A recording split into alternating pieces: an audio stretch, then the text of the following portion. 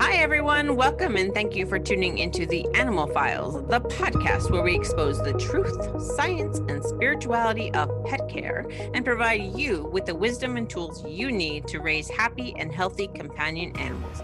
My name is Victoria, an animal spirituality facilitator and integrative energy practitioner. And my name is Miranda, an animal health technologist and pet care safety expert. Let's dive in, shall we?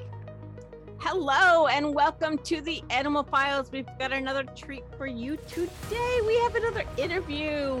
We have an interview with Mary Paulette. She is based in Calgary and people refer to her as an animal communicator, a pet psychic, an animal medium, a pet whisperer. She is all the things. So we are going to have a wonderful conversation about this. And this is kind of in my neck of the woods here. So I'm very interested in this. And I'm going to turn it over to Miranda and she can just take it away. We're very excited to have you on today. We loved exploring these different, unique, but important areas that help our pets. Maybe what would be best is for you to explain what animal communication is or any of the other terms that get used around it. Yeah, absolutely. Well, thank you so much. It's really lovely to meet you, Victoria and Miranda. Thank you so much for having me on the show today. So animal communication, like I said, it can be called many different things. So a pet psychic, animal whisperer, dog whisperer, cat whisperer, horse whisperer, animal medium. There's a whole bunch of different names that are out there. I go by an animal communicator because for me, it's about being able to communicate with the animals. So how my gifts work, because every animal communicator is different, right? Just like every intuitive has different gifts, and we might all be clairvoyant, but we receive that information in very different ways. So for me, I hear, see, feel, think, even taste and smell all of the information that I get from the animals. So it's like I download all of the information. And the way I like to explain it to my clients is like having a jigsaw puzzle in front of you. And then I put all of the pieces together because it's a really easy visual to give my clients. So I put all of the pieces of the puzzle together and then I share with you what I'm seeing, what I'm experiencing and feeling, and all of the experiences that go along with that puzzle that I'm seeing in front of me. So yeah, it's pretty darn neat. When I first started, I honestly thought that I was going crazy. I didn't understand what was happening. And it really didn't occur to me that I've had the gifts all of my life until I started doing a certification program for the emotion code with Dr. Bradley Nelson. So in my certification process, I needed to work on animals and people. And so when I worked with people, I really liked it. I really enjoyed it. But it always felt like I was like, oh, it feels still a little bit hard. Like it didn't feel like I was in flow. And then when I started working on the animals, I was like, whoa, hang on a second. It was just like lightning. And so yeah, I remember the first time sitting there thinking, oh my gosh, this is so weird. And yeah, it was just all of my work that I had done up to that point allowed me to open up that realm. That's right. amazing. So yeah, so that's what animal communication is. Yeah, it's super cool. It actually mirrors a little bit of my journey, but it definitely, I love the whole jigsaw puzzle thing because that is a perfect metaphor of how most communicators and even just regular people psychics get their information and figure out that whole story. So I love that analogy so much. So thank you for that. Yeah, you're welcome. I have a lot of analogies. So, I'm sure that there will be a few more. I just think it's a lot easier sometimes to explain it, right? Especially when you're trying to take the information from animals and make it into communication that we can understand, right? So relatable from a people perspective. So yeah.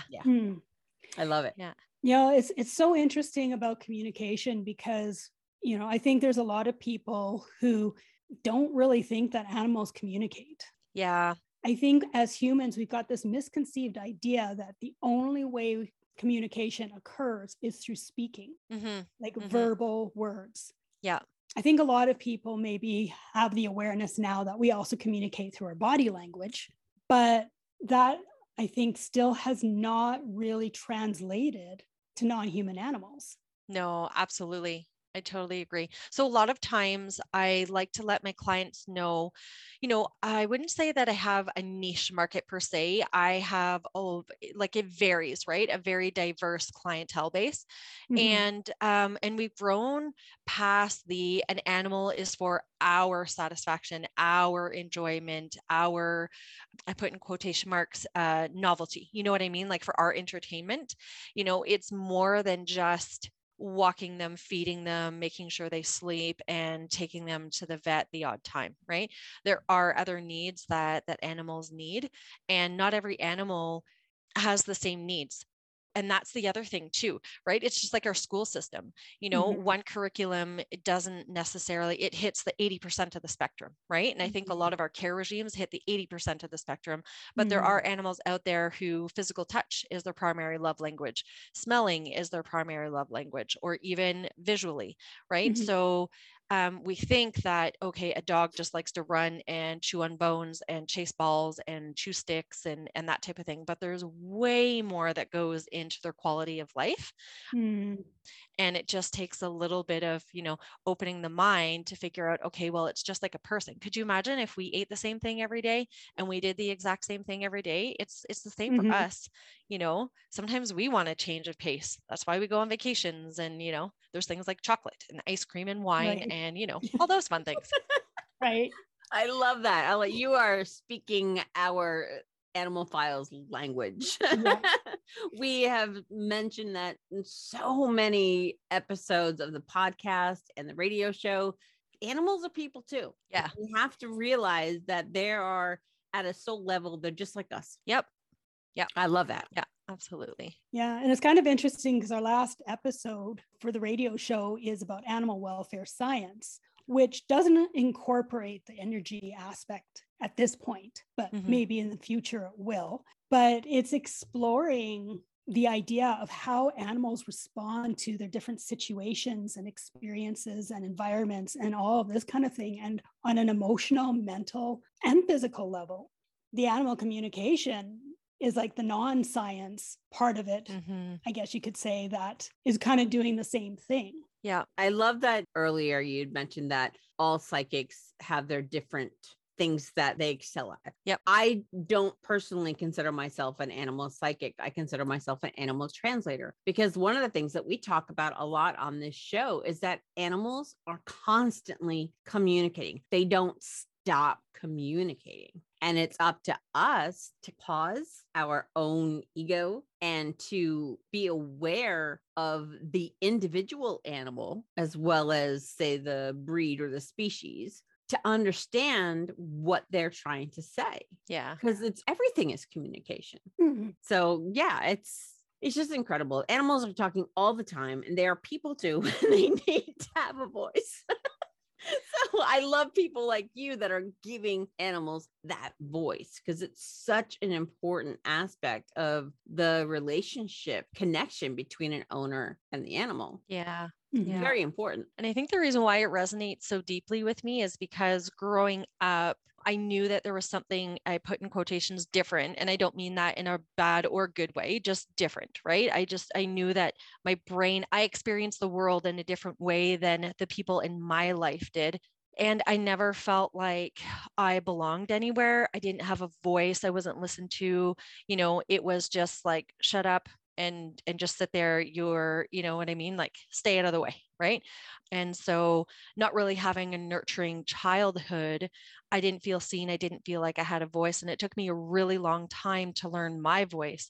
So for me, it just so deeply resonates with me because animals aren't able to express their voices. So being able to be that conduit for them, just, Mhm. yeah, it makes me emotional sometimes because I'm so passionate about it, right? That's all I do day in, day out, right? Is animal communication. Everything I do is to make me a better person so that I can channel better, so that I can understand better and understand the universe, and just, evolving my thought process and my understanding. And so, yeah, eat, live, breathe, sleep, all of that stuff. I mean, I do have other things in my life too, right? Don't get me wrong, but balance is good.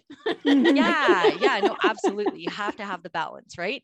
But yeah, it's something I take very seriously. And yeah, so my goal is to educate as many people across the world as I can, right? So International Animal Communicator, that's my mission. I'm curious, you mentioned that you do things to try to improve your talents. I don't know how you would refer to them, your unique abilities. Yeah. Because it's something that was just natural for you to have this. It wasn't something you learned in a book or something like that. So how do you go about improving? Mm-hmm.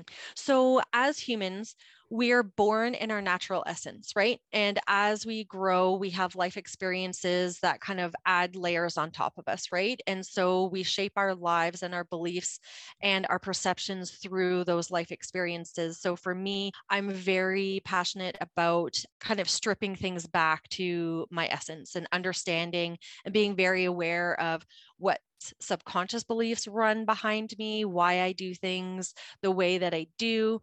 So Tony Robbins is a really big part of my learning. I do all of his programs, and I actually just finished his entire mastery university, which was a really big investment. And I love it because he gets you back to you, right? And then there's therapy. So going through and working through everything that I went through when I was younger and processing that so that I have a deeper understanding and healing myself. And then also opening myself to different experiences and remaining open and looking at, okay, well, there's an A and B, right? So in a start and a finish, but there's always a million ways to get to where you want to go. So it's not always the way that you see it in your head, the way that you get to the end point, right? So it's that, and it's constantly learning from the clients that I work with every day as well, because every session, in my opinion anyway, there's something there for my client, but there's also learning there for me, right? So just being open to any learning that comes through my sessions as well, and using that to be able to share that with others. The more learning I can do, the better. So yeah. As we do, we get the downloads we need. Yes. And that's another part of the awareness. You got to do. You can be a book learner all you want. Yeah. But until you do, you're not going to get the downloads that you need to really move you forward into what your mission is, what your purpose is, what your plan for this world is. Yeah, absolutely. And I think the other thing too is letting go of this perception of perfection as well, because nothing is ever perfect. Right. And I always know that whatever comes out in a session is meant to come out in a session. And there's no perfect way of being an intuitive either. So it's really giving up that need to look good and to be perfect and just not compare yourself. So I don't know if there's other intuitives that are listening to this, or people who are wondering if they have intuitive gifts, whether that be with animals or people. But when you start comparing yourself to somebody else, you're not comparing apples to apples, right? Because your gift is going to be very, very different from somebody else's gift. So it's really important not to compare. And that was one of the things that I learned earlier on. Imposter syndrome, I think, is something that people go through as well, right? So like I said, I thought I was going nuts. I really did, because I didn't understand what was happening. And at that time, I was working through embracing my gifts as well, because I'm self-trained. So I have no official training, if you want to call it that, from any institutions or anything like that. It's all through my spirit guides and just jumping in with 2 feet and 150%. Yeah. Full out. That's the best way to do it. Yeah. You wrote in your bio as well that you're particularly passionate about helping animals and their owners with senior pets, chronic health conditions, and end of life. Yes. So why those 3 things in particular? I don't know, to be honest. Okay. It's something, I mean, I do know, but I don't know. Right. So for me, it's just, I attract the clients I attract are end of life. It's like I'm the chosen one to provide people that feedback to say, and I think it's because how I approach my sessions is just from a space of openness, compassion, and there's no judgment or anything like that. So Mhm. a lot of times people aren't ready to hear it, but they're ready to hear it from me. And I honor that. And also end of life, having gone through that with my mom, and just I think that we view death as bad, and death is not bad. It's just another beginning. Right. That was one of the things that I went through earlier on in my journey when I hit my 9 year in my numerology. And I was like, oh my gosh.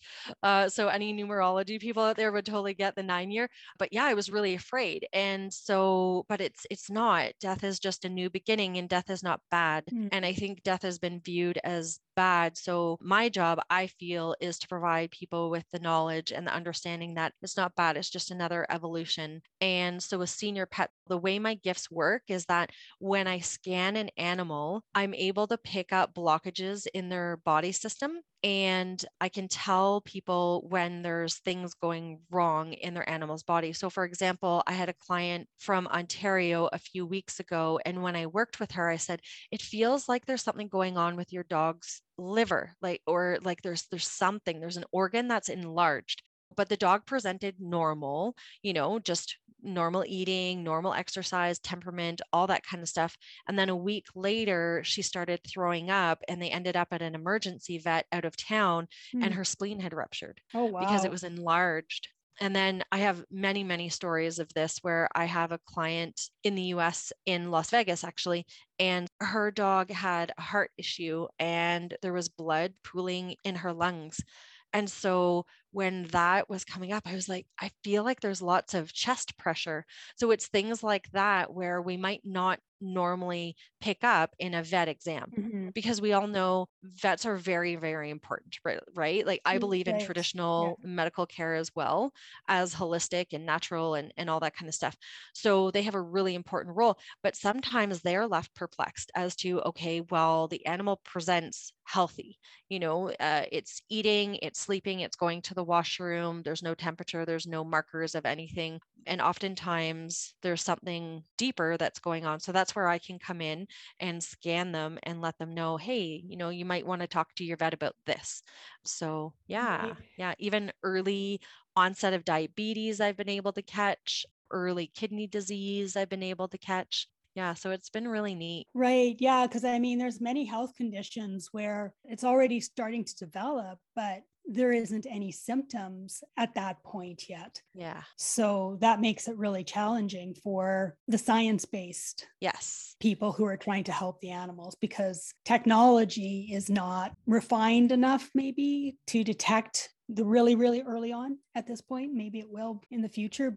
It would be so great if the science community and the energy healing community could come together Mm-hmm. and work to help the animals. And as Victoria had said before, let the ego get out of the way. Mm-hmm. I agree. I think ego is one of the biggest issues that we humans have when it comes to animals. Mm. We really need to get out of our own way and stop trying to put our own perceptions on what we think the animal is thinking. Yeah. Because they think completely different than us. Mm-hmm. Yeah. I find it interesting what you were saying about how people view death, because other animals, they don't have that attachment. Mm-hmm. It's like death just happens.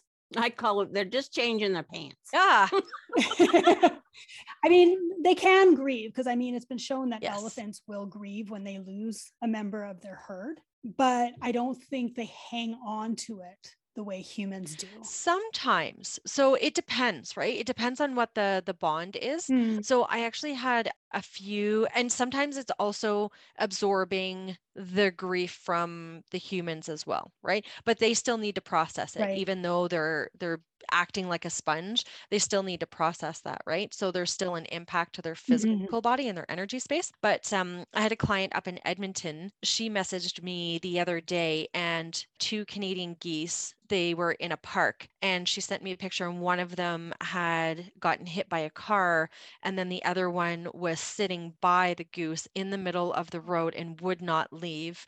So I was helping them, channel to the goose who was still alive and who was sitting there. And that goose was grieving because that was its life partner, Mm. right? So yeah, it's so sad sometimes. Mm. Mm-hmm. I think I've also seen videos of, I believe it was magpies that will gather in a group and they will kind of stay vigilant around one of the magpies that was in their group that had recently passed on. Yeah, when was it? A couple of years ago, there was a magpie that got hit by a car. And I learned a lot about magpies through that, actually. So magpies, when I remember when I first moved to Alberta, I was like, oh, those birds are so beautiful. And they're seen as the raccoon of Alberta, right? Oh, yeah, So definitely. they're not so beautiful Yeah. to most people, but I still love their colors. And they're very, very intelligent birds. So I went and I picked up the magpie, and it was really interesting. When I looked at it in its eyes, I could see and like feel the intelligence coming from the bird, and it knew I was trying to help it. Mm. So I took it to one of the veterinary clinics where the wildlife is, and then they called me to release the bird. So he was rehabilitated, and they're territorial. So they have territories that they stick in. And yeah, and they called me to be there to release him. And it was like for a few months after, I knew who it was all of the time. And he sat in the tree right above the house. And it was, they were a lot less obnoxious. I'll use that word. So yeah. Yeah, they like to tease Mr. Whiskers. Oh. And Mr. Whiskers, he just waits for them. They're like, he sits there and he looks up. He's like, I'm gonna get you one day. Yeah. Yeah, I think it goes down to species and breed. Yeah. And individual. There are some animals that get very attached. Yes. And there are other animals in that same breed and species that don't. Yes. It's interesting. And then, of course, you have things like magpies and elephants. And of course, the geese, because they're most of the larger birds are they have lifelong partners. So there's an element of connection that they have that maybe a sparrow doesn't have, maybe a robin doesn't have. So I think, and Miranda and I always talk about how we have to treat every animal as an individual, because one magpie will be one way and another one will be another way, because they have a sentience. Just like humans have many different degrees of intelligences within our species, animals have the same thing. Yeah. Yeah. And, I find that actually with pit bulls. I know pit bulls are a very controversial breed. My first experience of them was when I was policing. It was not a good experience. Not very many dogs respond well to uniform anyway, but just where I was policing in Toronto, I had a very traumatic experience with a pit bull, and one of the people in my platoon got bit in the leg and almost severed the bigger artery in your leg. Femoral? Yes. Yeah. And if that gets severed, then, it's fatal. So I never really had a great experience with pit bulls. And then when I started working with animals as an animal communicator for my business in 2018, I started working with pit bulls, and I have a whole new respect and a whole new understanding of those dogs. It's with any dog. You can have a little dog. So I have a client who had 16 stitches from a little Jack Russell Terrier. And then I've got clients who have pit bulls who their babies crawl all over them and chew on their ears and, all that kind of stuff, suck on their nose and, you name it. And they're just all over and they're mauling the dog. So yeah, it is very individual. And yeah, it varies from breed, and then also the individual animals within the breeds too. I'm wondering if the pandemic is involved in a lot of the work you do. Animals that might have behavior challenges as a result of the pandemic, or as a result of how their owners are because of the pandemic? Yeah, I would say it's all of it. So definitely at the beginning, because I was virtual before the pandemic hit. So for me, it was a really easy transition to just ramp it up online. But yeah, so at the beginning, it was more about, oh my gosh, my animals are going insane because they're not used to having their humans home that much, right? And then they're learning how to manage their own energy. And so are the humans, because we see each other as, physical bodies, but there's a whole space outside of us that's like an imaginary bubble, it's like an orb. And so when we're beside somebody, then those orbs, they mesh, and then that's when we get transfer of energy and all that kind of stuff. So at the beginning, it was more about, oh my gosh, my dog is driving me nuts, or my cat is going crazy because I'm home all the time.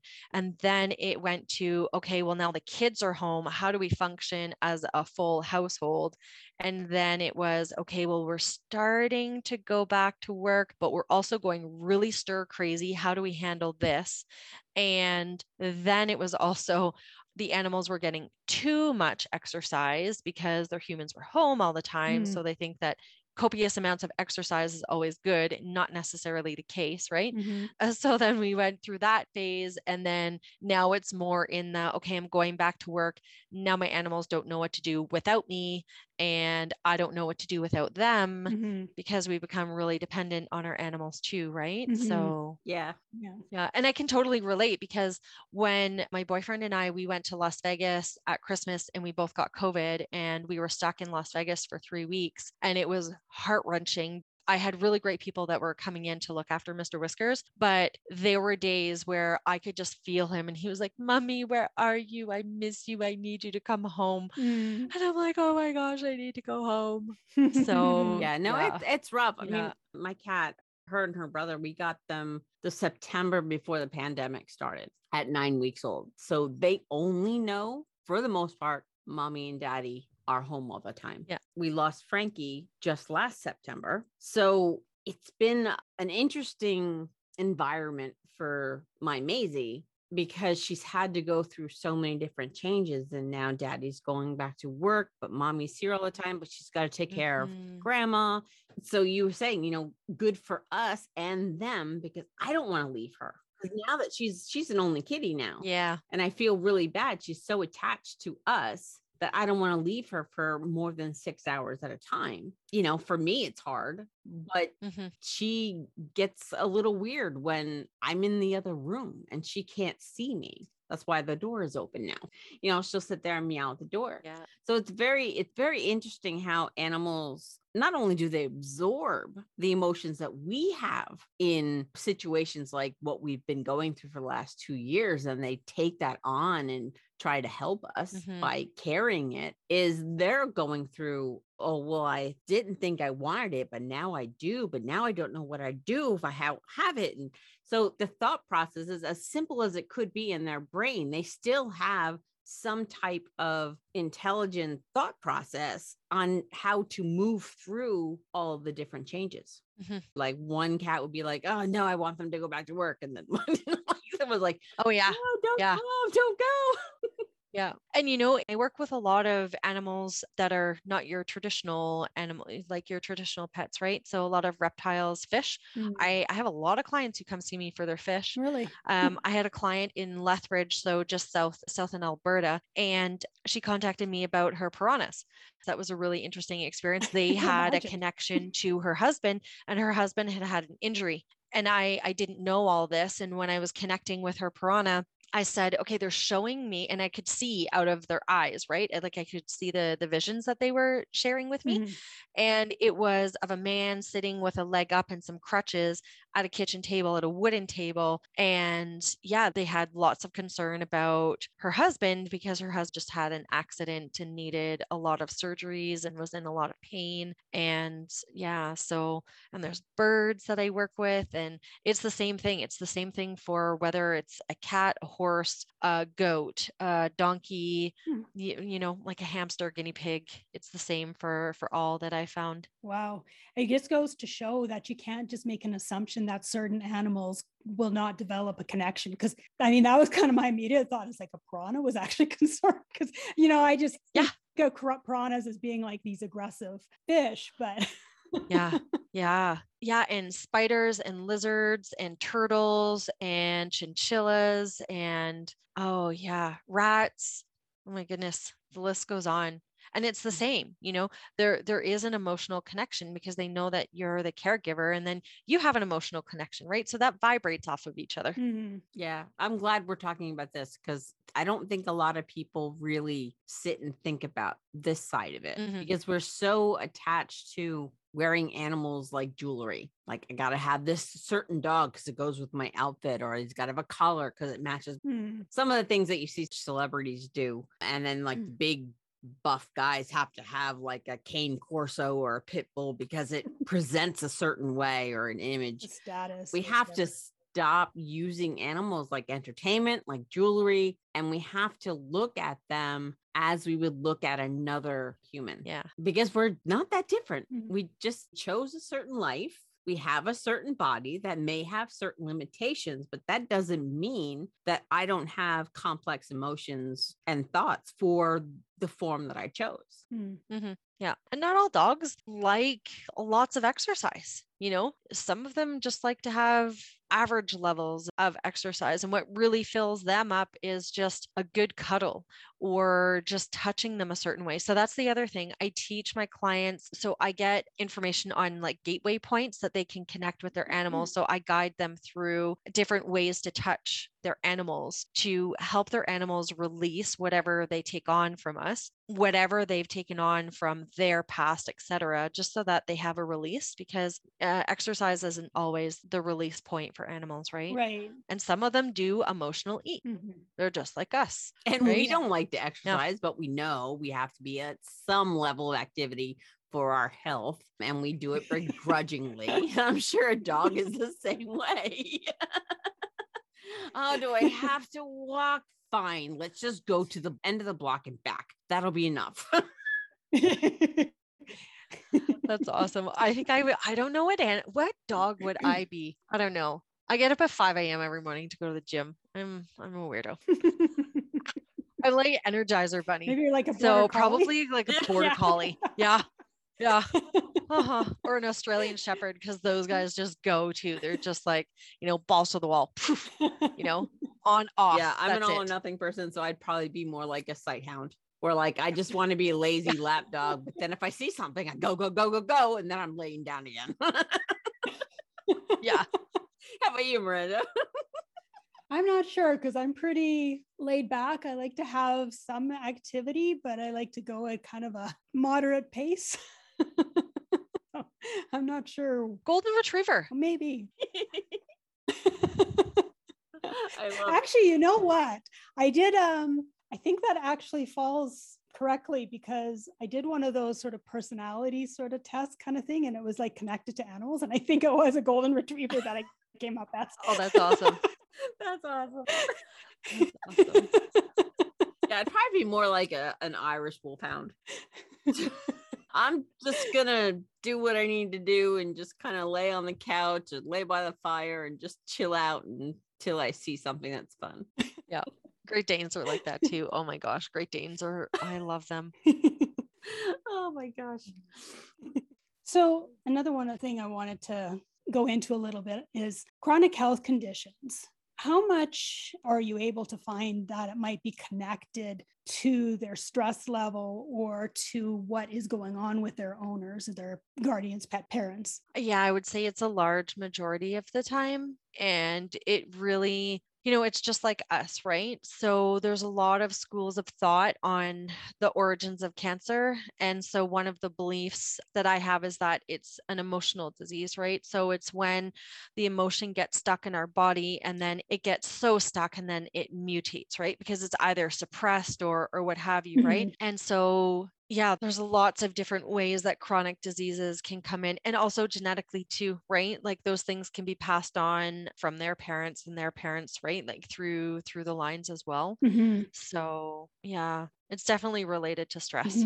How do you find that? Is that something you kind of feel, or do they communicate that to you in some way that that's what's going on? Or yeah, you mean if they have something like a chronic health condition, how do they communicate that to me, or their stress? How do they communicate their stress and how it might be connected to a health condition that they have? Okay, I'm just trying to think here. I'm so used to feeling it, so not used to articulating the whole process. But no, it's a great question though. So how that looks like is I would be connected to a dog, let's say, who would have some stress. And then when I'm scanning their body, I would be able to tell you where in their body they hold their stress Mhm. and then the impact of that stress on their body. So either, their circulatory system or their neurological or whatever organs or digestion or what have you, right? Or their skin system. So that's where I'd be able to let you know, okay, this is how the stress is impacting them. This is how it's manifesting for them. And then ways to reverse that. And that's through those physical touch exercises that I give to my clients, Mhm. just ways to interrupt, right? It's the same thing for us when we're triggered, because we're all human, we all get triggers. So when we want to interrupt that pattern, we have to do something that is counterintuitive, right? Like it's kind of like, whoa, what is this, right?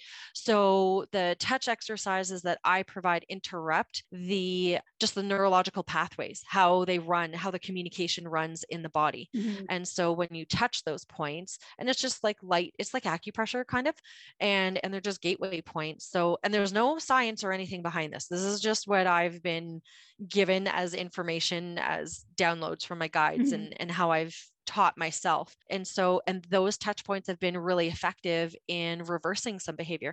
So that dog that I was telling you about that gave his owner 16 stitches, Mhm. she can now touch him and she Mhm. can put their noses nose to nose, and she was never able to do that prior to working with me. Mhm. So it does work, and it's the same with us. That's the whole essence behind acupuncture and acupressure. It's making sure that the energy is flowing, Mhm. because when the energy is not flowing, there's a roadblock, right? So there's a traffic jam, and when we have a traffic jam, we always go, okay, well, where's the fastest way that I can get to where I want to go? And when we take a detour, it's not always the most constructive way to take a detour. It's the same thing in their bodies. So Mhm. And I think probably like us as humans, we get these physical issues and we don't automatically attribute them to an emotion. Mhm. We just look at it like, oh, I have IBS. And of course, this is what big pharma likes to take and run with. yeah. Right. I think that goes the same probably throughout species. They don't realize that, oh, well, this congestive heart failure is because I'm absorbing my owner's depression Right. and it's stressing me out, or I'm hyper stressed. And so now my liver is not working right.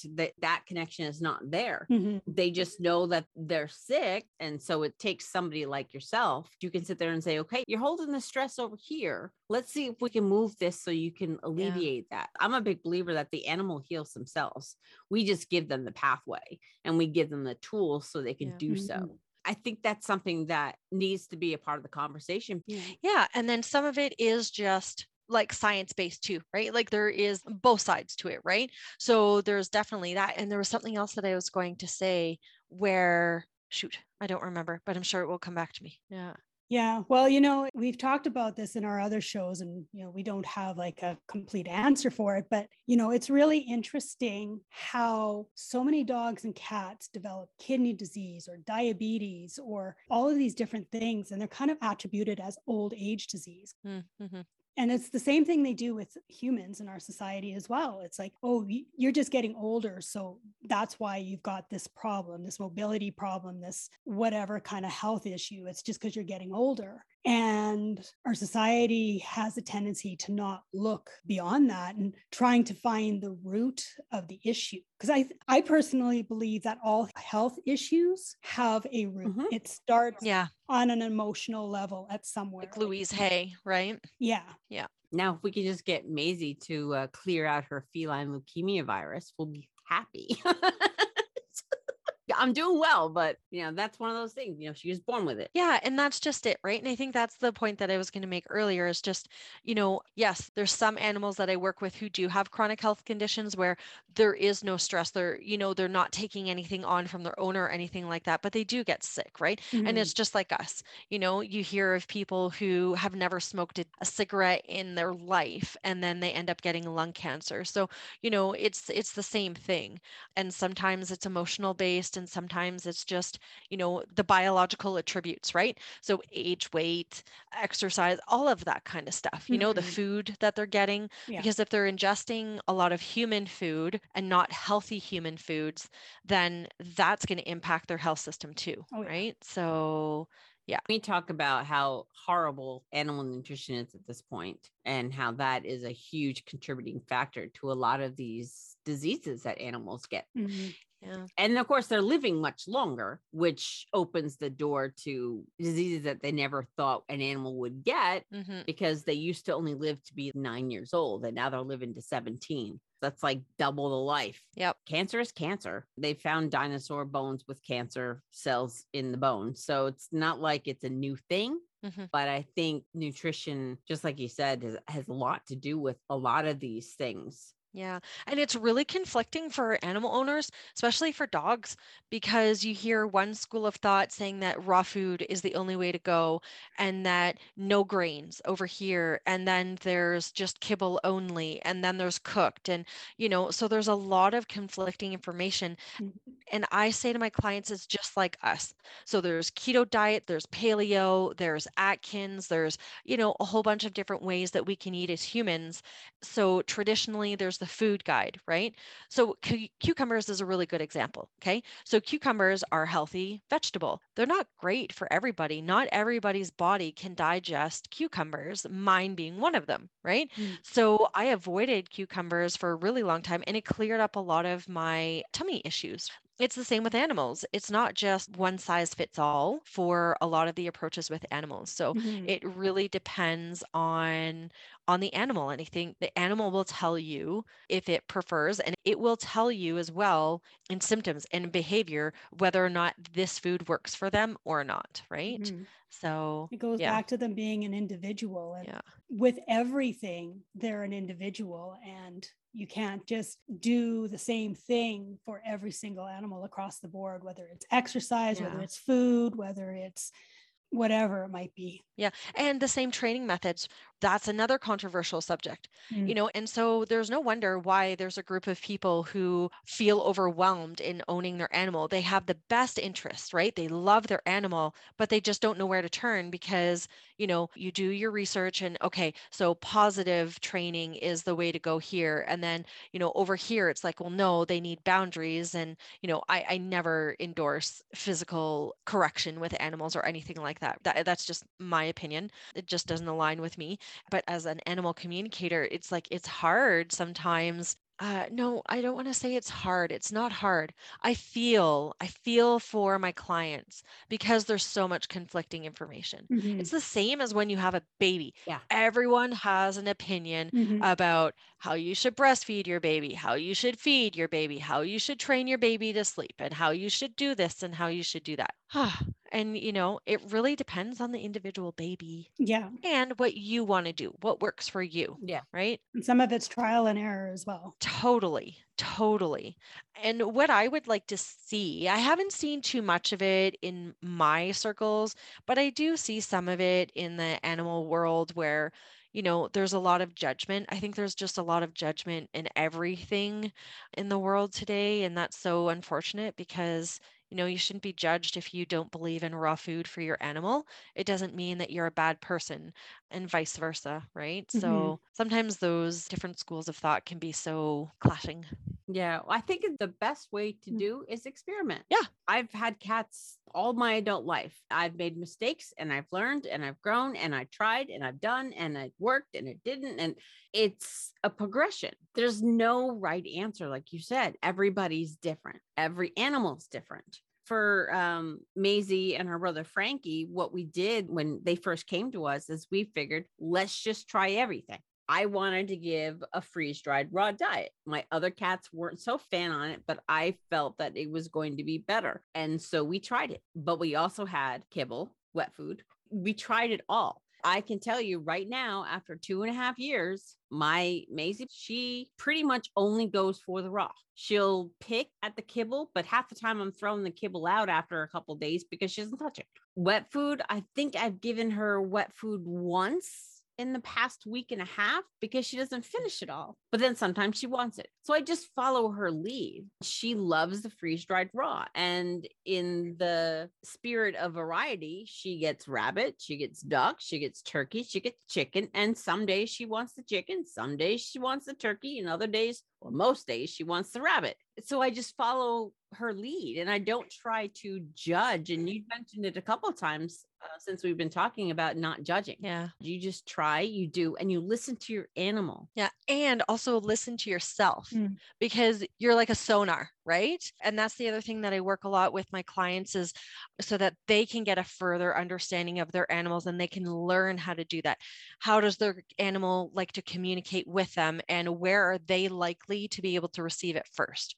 Because we all have the ability. It's just, some people don't want to, and that's why they hire me. Some people want to, and they want to learn, and that's why they hire me too, right? So to coach them and walk them through how can they start to communicate with their animals. So yeah. So I just have a couple more questions for you so that we don't have you here all night.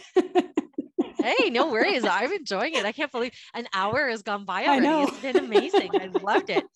It's so funny. It's just like sessions, some sessions or like conversations, they just go by so quick, right? Yeah. So you did mention earlier on that you were an emotion code practitioner or that you became certified in it, but you also are certified in bioenergy healing. What exactly are both of those and how does that incorporate in what you do? Yeah. So with bioenergy healing, it's a technique that you do in person. So you can do it remotely, but I don't practice it remotely. Bioenergy healing is actually not something that I do a lot of. When I say bioenergy healing, I mean as prescribed, right? Like as taught. So the way my gifts work and how I got into energy healing was because I was trying to pigeonhole myself or just identify myself some way and understand how my gifts were working. That's how I stumbled across the emotion code because I knew that it was within my hands. And I'll get to what the difference is between them both. But where I'm going with this is that, I knew that there was something with hands. So with bioenergy healing, it's about working with people and taking like energy from source and sending that to their energy field and then balancing it out. It's kind of like Reiki, but you're not touching the person. Sometimes in Reiki, you touch the person, but you're much further back from the person. And then you can get intuitive information from that too. And it's about cleansing the energy field. The emotion code is about releasing trapped emotions. So how I incorporate those two is I don't incorporate them specifically as prescribed because my gifts just kind of took them. So I don't know, I call it the MP gift because I don't know how to describe it and how my hands work, but it's a combination of like Reiki, white light, and releasing the trapped emotions. So when I'm scanning, and I know that we're on Zoom right now to facilitate our conversation, but if people were able to watch this, they would see the way my hands, and I'll probably post a video soon of how I work. So how I scan with my hands, almost like I'm reading Braille. And then that allows me to say, oh, okay, so that's where the rejection is. That's where this is. That's where this energy center is. And then I can pick up some of the visual cues that they give me from that blocked emotion. And then I can help release it and transmute that, right? So that their body can release it and then get the energy going again. So they're definitely part of how my gifts were formed because it's part of my training that I had. And then I just use those as building blocks to strengthen just my own gift that came through in my hands. So yeah. That's cool. That's kind of, I just call myself an integrative energy practitioner. Hey, there you go. I just combine it all. It feels more aligned. Yeah. And I think a lot of communicators and healers are moving in that direction. Like a Reiki practitioner is not going to stay just Reiki. Yeah. As the human race and as a planet accelerate, it's going to feel too slow. So we're going to have to keep layering the different types of energy work on top to really facilitate the healing and create the environment for whomever we're working on to move and release the things that they're trying to release. Yes. Yeah. So I love that. Yeah. These last questions I have for you are kind of deep, maybe. Ooh, I'm excited. Bring it on. Well, I don't know if deep is the right word, but it's just based on a response that I had from somebody recently. I thought these would be good questions for you to be able to address. Have you ever had anyone react or refer to your work as being fake or taking advantage of desperate or vulnerable people? Oh, wow.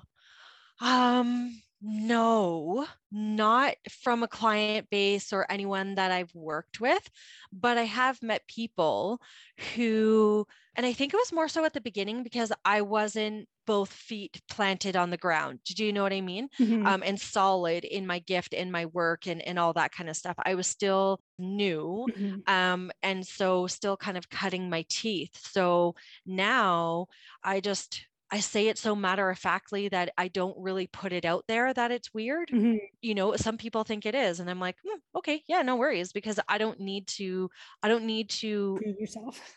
know, what's the word? I don't need to convert anybody. Oh, yeah. I'm very okay with people being skeptical. And I have tons of clients who, like, husband and wife will come see me, or partners will come see me. One of them skeptical, the other's not. Mhm. And by the end of the session, the skeptic is like, oh my gosh, we need to book another session. So I see that a lot. And I was also a skeptic myself Mm. when I first started and was working with my gifts. I was like, there's no way I'm making this SHIT up, like that's the way it came across for me. So I can relate with the skeptics because I was too scared to believe it. That's what my story was, right? Mhm. I was too scared because I knew I had the gifts. I just didn't know how to embrace them. And, there's a whole story that goes along with that. Mhm. But yeah, I've never really, I guess because I don't hold that in my space where I need people to believe. I'm okay if people don't believe. Mhm. And so I have had people in my business networking group who have said to me, I am strictly science based. I don't believe anything that you do. Mhm. And I don't believe it. And I'm like, okay, that's fine. Cool. Awesome. Mhm. Cool. Of course, all of that is science-based. We just haven't uncovered the science. Right, Right. because science is Yeah. always Yeah. behind. Oh goodness. But yeah, that's a really good question though. And I'm open to it too. Like, I'm open to the conversation for people who don't believe. Mhm. And I get more questions of, like, how can you explain it to me so that I can understand it? And that's where all my analogies come from, Mhm. is trying to make it so that it's easier for people to bend their mind Mhm. and wrap their head around and have an understanding of it. Right. So for those people who are not completely closed-minded to it and are maybe considering looking into it. Now, I mean, in any industry that you deal with, there's always going to be people that are not genuine, they don't have integrity, they're maybe all about the money or whatever the case may be. So if they're looking for something like what you're doing, is there something that they should be looking for, or specific questions to ask to be able to determine if they are actually dealing with somebody who is genuine and has integrity? Absolutely. So, one of the things I believe is having a consultation. So, and a free consultation. If you have to pay for a consultation, I don't know, that doesn't leave a good feeling for me. So, I offer a free consultation because it has to be a right fit, Mhm. right? So, it has to be a right fit for me and it has to be a right fit for my client. And so, I think having a free consultation and being able to ask questions and being able to interview, so to speak, right? Mhm. How long have you been working in doing this? What types of animals do you work with? What are the main issues that you find? Or what do you feel is your strength? Being able to have those open conversations, I think, is really important. Mhm. You can tell from a mile away when somebody's trying to sell you. Mhm. If you're being sold, then that's your answer right there, because it should never be about the money transaction, Right. right? So just keep an eye out for that. And I think we all know when we're being sold versus when somebody's being authentic. So there's that I would look out for. Mhm. And communication, having open communication. So, from the aspect of being able to answer the questions, but also having accessible communication Yeah. with whoever you're thinking of choosing to work with. Google reviews are another good thing to look at. Mhm. Also, word of mouth, right? Right. Word of mouth, and taking into consideration people that their experiences, and have a look around. Like, Yeah. have a look around at a bunch of different animal communicators or intuitives or what have you, and you'll know it's the same thing. So I just posted a video not too long ago about when you go to a website and you're not sure, let's just say what plumber to choose, and you're like, oh gosh, I don't know, there's this company, ABC company. And so go to their website and you're like, I don't know, something just doesn't feel right about it. And then you go to another website, you have no idea why, but you're like, oh yeah, I feel like I could trust this person. I'm going to choose them. Right. So it's the same thing. Just listen to yourself and listen to that feeling that you get, because your body center will always tell you if you're in the same vibration, right? So I think the challenge comes in when people are in that sort of desperate state. They've tried everything else and maybe their animal is like close to dying and they're not willing to let go, and they're trying everything they can. And maybe at that point, people don't know how to step back and sort of say, oh, how am I feeling about this? Or what questions should I ask? And that's probably where people have been taken advantage of, because they maybe go for the first one that they go with, and they don't maybe recognize that person is trying to sell them or not genuinely trying to help them. Yeah. No, absolutely. And like some animal communicators will tell you, make sure that they have some type of certification or anything like that. But I think, that's really subjective. I think if you're real, you can't fake that, right? Yeah, I know. Like right when you're in the middle of it, you're desperate. Like you said, it is really hard. And I think we all know when we're feeling that desperation. And I would say just take a step back. Take a step back and sit on it. And if one of the ones that you've looked at resonates with you, let's say overnight, then that would be the person that I would connect with the next day. But always trust too, not blind trust. I'm not talking about blind trust, but I think we need to, not specifically here, but just in general, bring the conversation back to the universe always has our back. The universe is never out there to tank us. And so trust that the decision that you're making is the decision that will be supported by universe as well, or whatever higher good, right? Your God or your deity or whoever that higher power is for you, and trust that they have your back and that what's meant to be is meant to be and that you're supported. Just having that belief and that faith, that goes a long way too. I always go with what feels light and what feels heavy. That's been my go-to lately, because if I go, okay, how does this feel if I make this decision? And it feels like, or, then I know it's, oh, okay. It actually feels like it energetically feels lighter. Yep. And I think that's probably one of the first things that maybe somebody who is not familiar with listening to their intuition can use. Like if you feel your body kind of recoil a little bit from a decision, it's probably not for you. Yeah, exactly. Exactly. Yeah. And I often say to my clients too, it's the Marie Kondo. I think it's Marie Kondo, right? Tidy up your life. You know how she asks you to hold everything. And if you feel joy from it, then that's your answer. And you don't even need to hold it. When you're in front of something, right? It's no different than when you're in a room of people, who you gravitate towards to, and who you're like, whoa, I'm not going over there. It's the same thing when you choose an animal communicator. I would say use that because you're reacting that way for a reason, right? So right. For me, because I come more from a science background, very analytical kind of mind. Like I'm open-minded to a lot of the spiritual stuff, but I'm still learning how to connect with my intuition and how to recognize, is it even my intuition that's talking to me, or is it my ego? So yeah, I find it challenging, but but yeah, I think the light and heavy thing is kind of a good tip as well. It's a really good gateway to getting in touch with your intuition, because your body, I believe, your body will never steer you wrong, but your mind always will. Exactly. Right. In your head, you're dead. Yeah. That's what Tony says all the time. In your head, you're dead.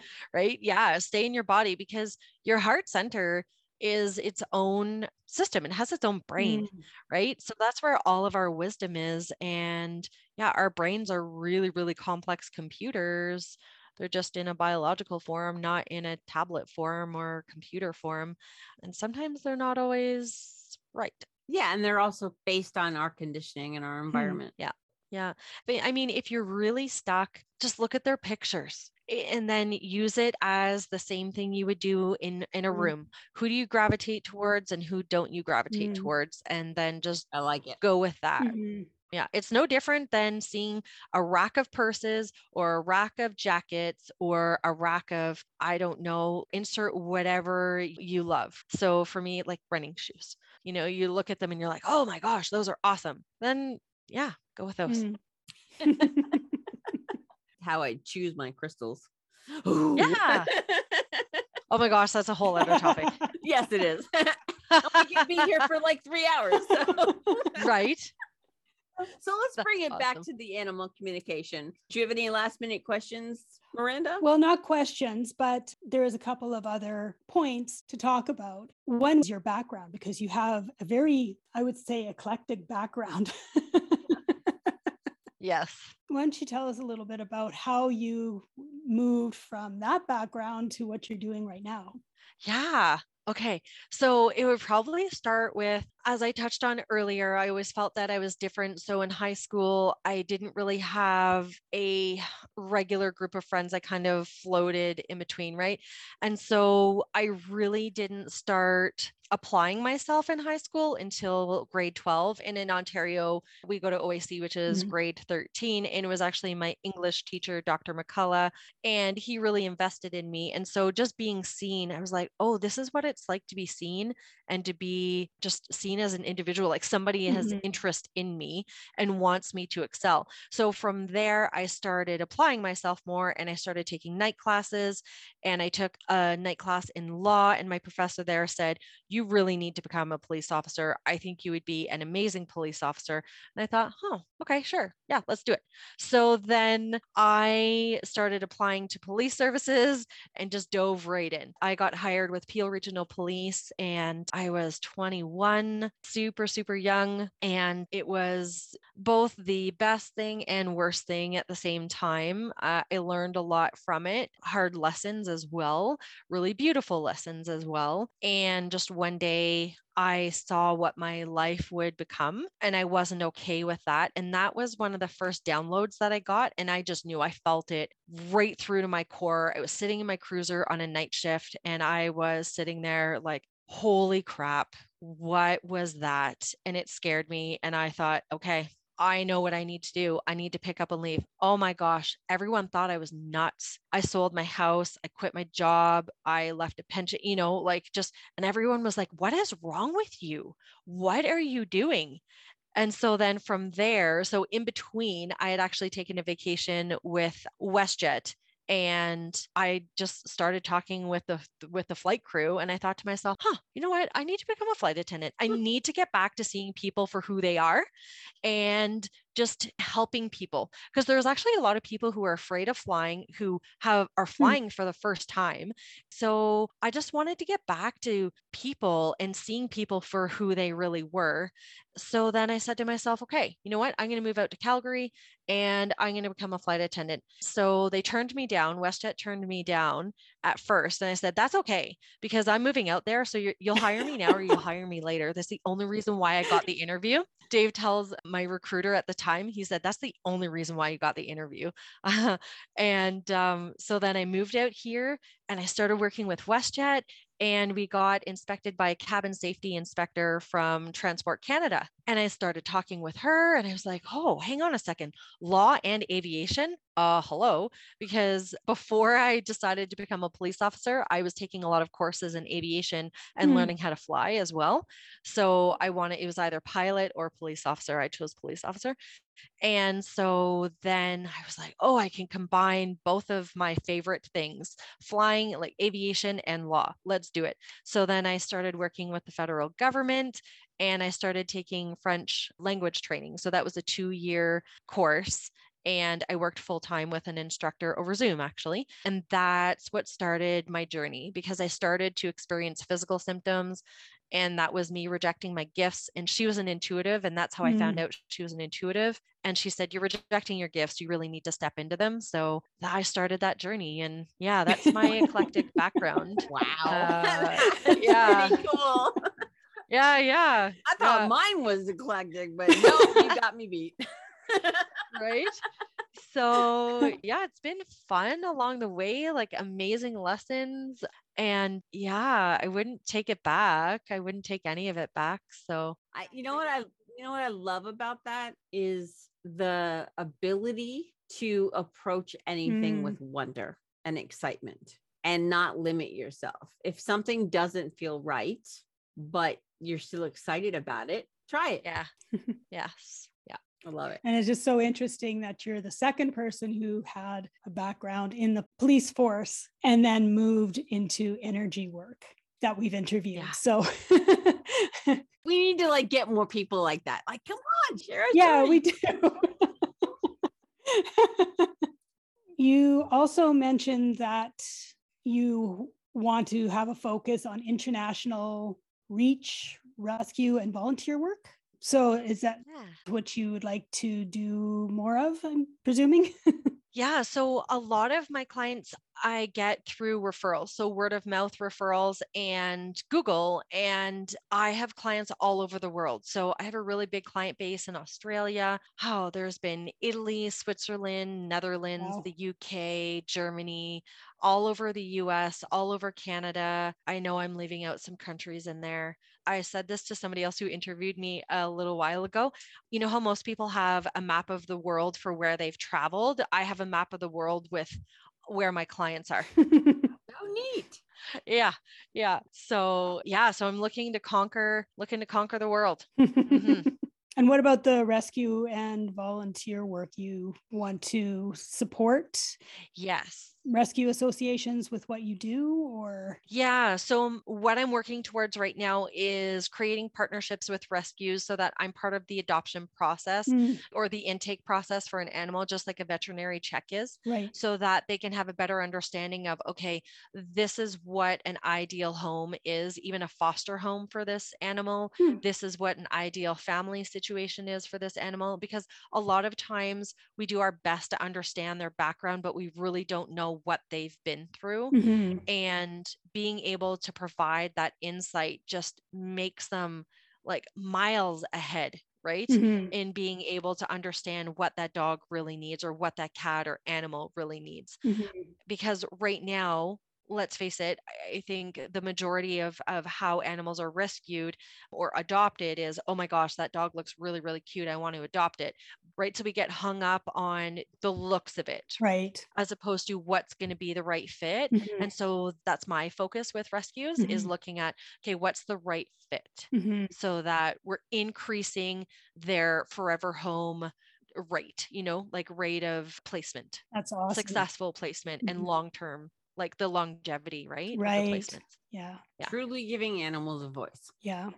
Love it. Yeah, that's awesome, because I think I don't know what the percentage is of animals that end up getting returned because they find out that it's not the right fit. And sometimes it's not just about the animal being cute or whatever, but there could be an issue with other animals being at home, or maybe a conflict between children and the animal. Hopefully that's something they would ask about ahead of time.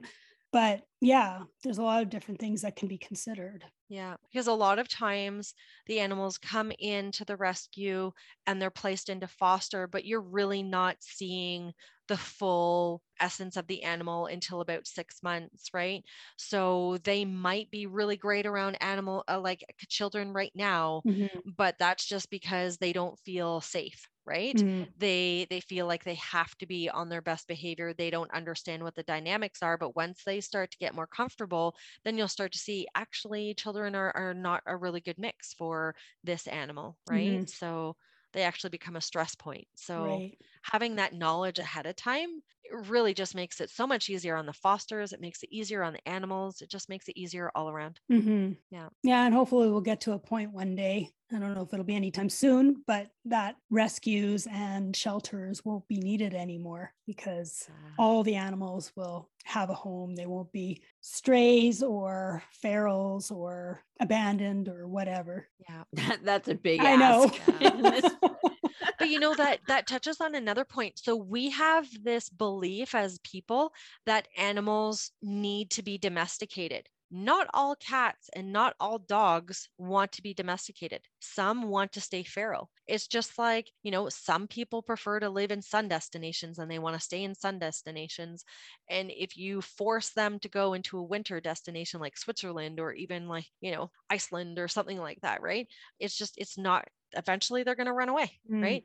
So yeah, we need to give up on that expectation that all animals need to be, I put in quotation marks, saved. I don't mean saved as in their life saved. I mean saved as in come into a home, because that's not always the best option for some animals. It causes them too much stress to be around people. So yeah. But I also think that a lot of the ferals that exist developed because of people abandoning them and overpopulation. Yes. And all there of is those that issues. too. Yes. Yeah. Well, if we get more animal communicators listening to the animals, we'll know better. Yeah, exactly. Hopefully we can use that and be able to build up our trap and release programs so the animals can still have their life, but they're not producing offspring to add to the population problems. Yeah. There's so much work, but the part that I agree with you, Miranda, is it can be done. Like there can be a balance. Yeah. And right now there is no balance. Right. Yeah. Yeah. And it's just that I think a lot of the animals that don't have homes, a lot of them are not healthy. Yeah. So, it's not necessarily that we need to force them into a home, but if we can take steps just to help them be healthy, so they're not spreading the diseases and they're not contributing to the population and all of that kind of stuff, and provide them with proper shelter that they can go into when it's like inclement weather and that type of thing. Yeah. It's still like taking care of them like we would do our homeless. Yeah.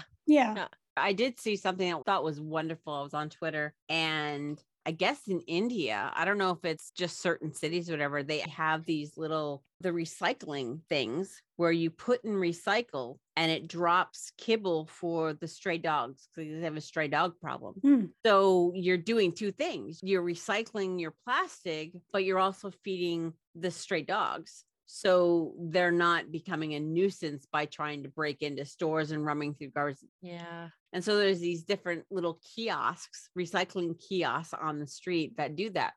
That's one of those first steps towards taking care of the stray populations that we have around this world. Right. And it does something great for the planet too. So there you go. I know. I love it. Well, I think that's covering everything that we were going to cover. And unless you have something else that you would like to share that we haven't talked about yet. No, I don't think so. We covered quite much. a bit. I know. Yeah. So where can people find you so that they can connect with you, whether to ask you questions or to utilize your services? Yeah, absolutely. So I have a website. So it's www.marypaulette.com. And you can also find me on Facebook and Instagram under Mary Paulette McDonough. Mary Paulette is actually my first name. Some people think that Paulette is my last name, but it's Mary Paulette. So if you just type in Mary Paulette Animal Communicator on Google, you will find me.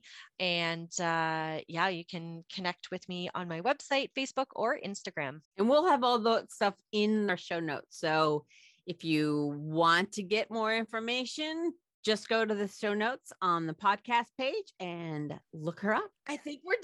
Oh, thank you so much for having me. This has been such a wonderful conversation. Yeah, it really was. Thank you so much for having me on the show. It's been a really great conversation. I love all the topics that we covered and how organic the conversation was too. It was really, really great. So thank you so much. And thank you for being such a wonderful guest. Yes. Oh, well, thank you. Lovely host. Thank you. It was fascinating learning some of the different things that I wasn't aware of as well. So, oh, that's awesome. That's awesome. And I can't believe how fast the time went. It went by so fast.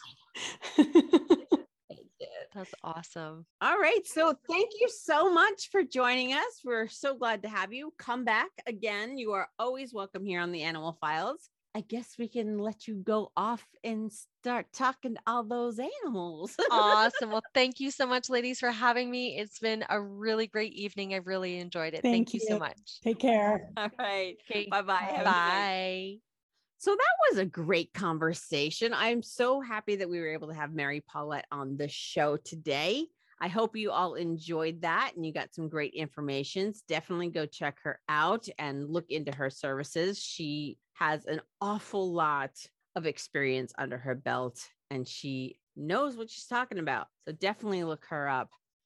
If you like what you're hearing, make sure to give us a little bit of a follow on Instagram, which is the Animal Files Official, Twitter, which is the Animal Files, Facebook, the Animal Files Official, or you can join our group, the Animal Files Community. You can email us at theanimalfilespodcast@gmail.com. And most importantly, the place where you can find all things Animal Files, plus support the show through Patreon and merchandise. We have our website, theanimalfilespodcast.com. So go check all that out. Rate our podcast so that we are able to be found by more people and be able to give more value to potential listeners out there. And if you feel called, maybe give us a comment so that we know what you would like to hear more of, or maybe what you would like to have us change. Feedback is good. We like it here. All right. So that is that. So have a great week and we will see you next time on the Animal Files podcast. Bye for now. Thanks for listening to today's episode. If you enjoyed the show, please be sure to rate, review, and recommend the show on iTunes or wherever you get your podcasts. If you want some more great info, be sure to check out www.theanimalfilespodcast.com.